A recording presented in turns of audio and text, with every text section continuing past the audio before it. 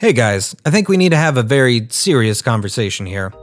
You know, I looked at your browser history, and I can understand what you're going through. You're super curious to know what the big deal is with My Little Pony. No, I know, you don't have to be shy about it. We've all done it. We've all dressed up and gone to the conventions. You don't have to be embarrassed with me. We're friends here. And because we're friends, I want to tell you about this podcast called Saturday Morning Cartoon Boom. This podcast features yours truly and my co-host Joseph. Together, we watch all your favorite cartoons, both old and new, suggested by the listeners. It's a celebration of animation and voice acting where you don't have to feel self-conscious.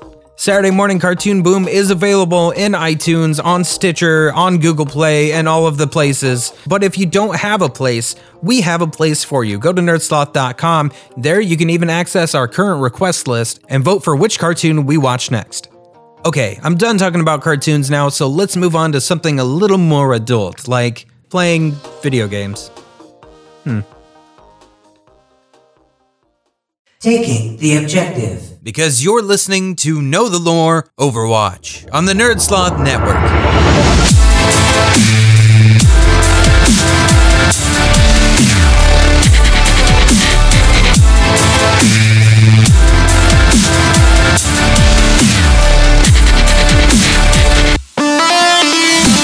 Hello, Overwatch friends and aficionados. Can I call you aficionados? I mean, you're here for one of two reasons, which is either you love Overwatch enough that you want to know more, or you downloaded this podcast by accident, in which case, pay much more attention to your downloads. But hey, if you're here for some Overwatch lore, you've come to the right place. And today is a milestone for this show because we're not just talking about a character, but rather an event.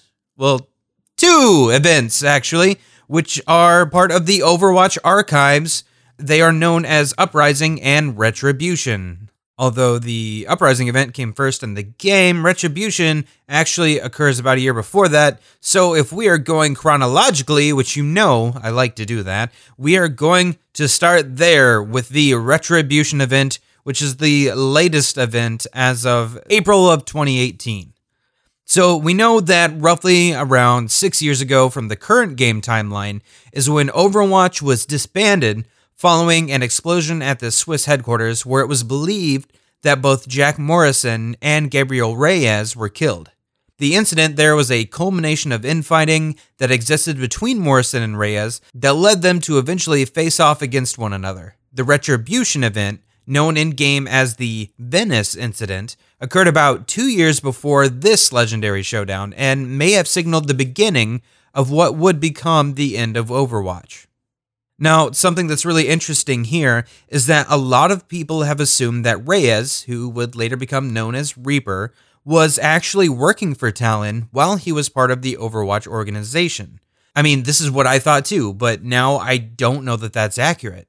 While at some point it's obvious that he made the jump to Talon, I think that this Retribution event, or again, the Venice incident, took place well before that would have happened. First, let's set the stage for how the Venice incident occurred, and that begins with an attack against an Overwatch facility in Oslo, Norway.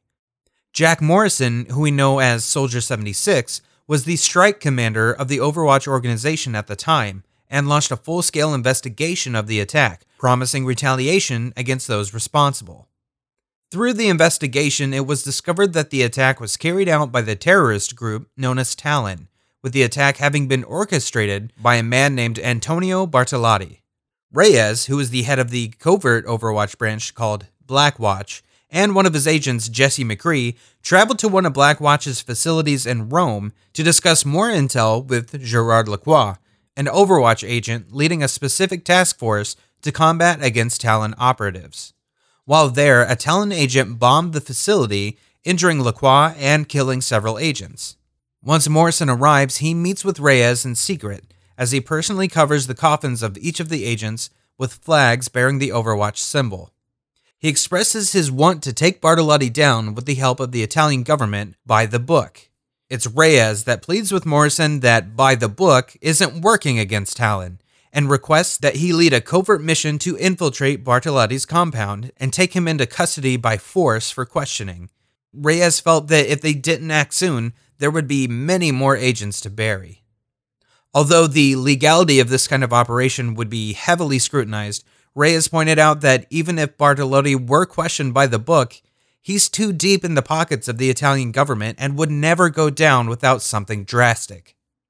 Reluctantly, Morrison agrees and gives Reyes the unofficial order to carry out the mission.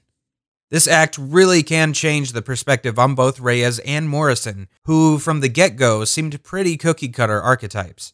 It's really easy to believe that Morrison was the good soldier who could do nothing wrong, but was ultimately betrayed by Reyes, who comes off as an evil, backstabbing traitor.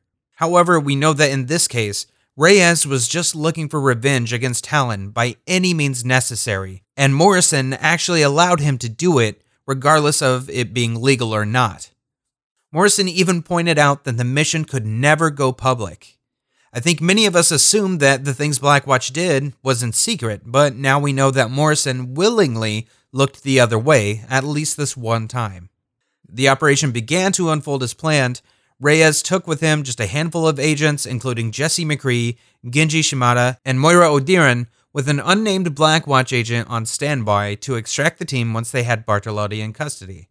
They infiltrated the compound and reached Bartolotti, where he informs Reyes that taking him would be a big waste of his time, as his friends would quickly have him released from Overwatch's custody. Whether or not this next part was part of the plan, or if it was a sudden outburst of anger and frustration, we don't really know, but Reyes suddenly levels his gun and fired it into Bartolotti's face, the force driving his body through a window and crashing to the ground outside. The commotion instantly alerted the Talon agents guarding the compound, who immediately descended upon the Blackwatch team. Luckily for them, they were still able to escape, but the news of the assassination hit the media like a bomb. Not only did the world suddenly know about the existence of Blackwatch, but the perception was that they were running completely unchecked and had just murdered a man in cold blood. Obviously, this caused a rift between Morrison and Reyes. One had given the order to abduct Bartolotti, but now has to try and clean up the mess that Reyes made. And then there's Reyes, who, regardless of it being a dirty deed, did what he felt was right and is forced to look like the bad guy, while his commanding officer that allowed him to take the mission in the first place reprimands him. The incident also set a rift between Reyes and his agent McCree as well. Reyes was actually a part of the Overwatch team that arrested McCree as a teenager, but gave him the chance to be trained as an agent of Overwatch rather than rot in the prison cell with the Deadlock gang that he was running with. Taking the offer, Reyes became kind of a mentor to McCree, so obviously Jesse McCree joined Reyes when he became head of Blackwatch. However, the assassination of Bartolotti went against what Overwatch stood for and put McCree and the rest of their team in imminent danger. Inadvertently, it also opened up a void within Talon that ended up strengthening the terrorist group. With Bartolotti gone, multiple individuals stepped up to fill the gap, including the current Doomfist and the Omnic known as Maximilian. Obviously, we know of several more that also joined the ranks, though we don't really have a timeline pinpointed as to when that happened. So that's the Venice incident as we know it, which sparked the first of the initial controversy surrounding Blackwatch due to Gabriel Reyes' actions.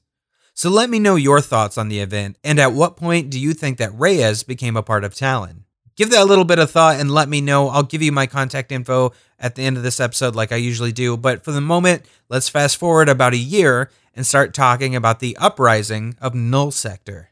This event is roughly 20 years after the end of the first Omnic crisis, and human and Omnic relations are still being repaired, largely in part to the Shambali, a group of Omnic monks seeking peace, led by Takartha Mandata. As an act of goodwill, the Shambali were working with the local government within the King's Row area of London to build new housing and development for the Omnics, which unfortunately never came to fruition.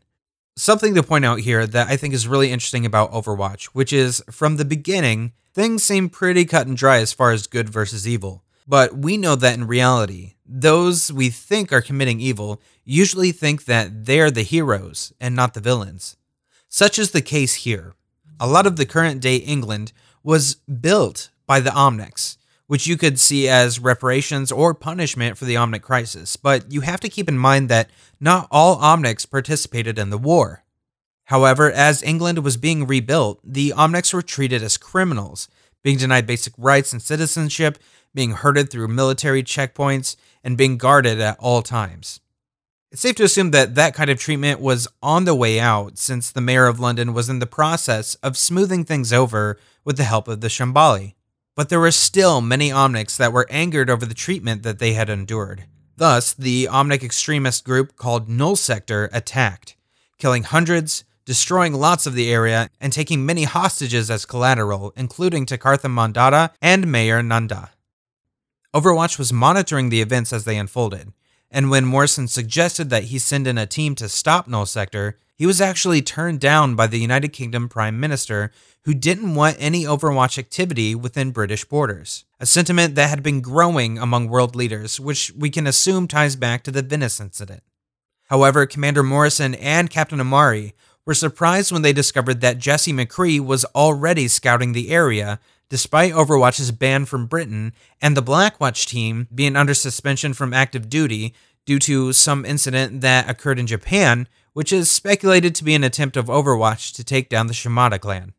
Blackwatch Commander Reyes sheepishly denied any knowledge of why McCree was in the area, suggesting he was on vacation. Either way, McCree relayed the information on where the hostages were being held and what would be needed to infiltrate the stronghold.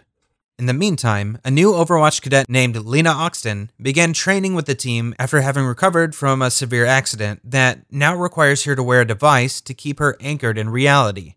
The upside is that, because of her condition, she has several abilities that could prove an asset in the field.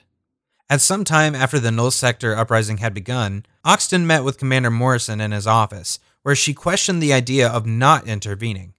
After having a heart-to-heart conversation with Morrison, he made the decision to send in a strike team on the 28th day of the event, despite the order not to enter the country by the Prime Minister and UN Director Petrus.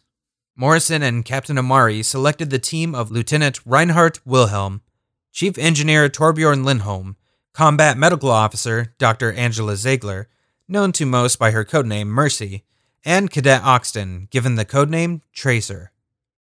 This is actually Tracer's first official mission, but may also be one of Reinhardt's last, as we know that he was forced into retirement before Overwatch was disbanded. Together, the team fought through the city, shutting down the defenses, and were able to rescue the hostages. As far as the fallout from taking the mission, we don't really know what all happened, but it's safe to say it probably didn't help Overwatch's cause, but Morrison knew that going in, and decided to put those in danger ahead of the organization's reputation.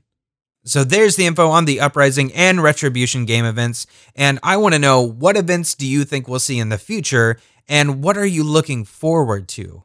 Personally, I want some kind of event that shows us what happened at the Swiss headquarters that ended in the supposed death of both Morrison and Reyes, but that's something I doubt we're going to see for a while. It's more likely that we'll first get some kind of event that sends us to the lunar base to take back control from the apes, or possibly the Temple of Anubis, fighting back a horde of Omnics taken over by the Anubis god AI, or another AI trying to release Anubis.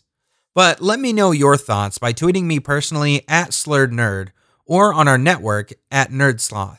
And be sure to follow NerdSloth on Twitch so you can hang out with us as we play Overwatch and we can talk about some of this lore together. As of this recording, we haven't been super active on there yet, but that is because we're in the process of moving. So starting sometime in June or July, it'll be much more consistent. So please follow NerdSloth on Twitch so we can get together, talk about this lore. I can answer questions as we play the game. But that's it for now. I'll see you guys next time.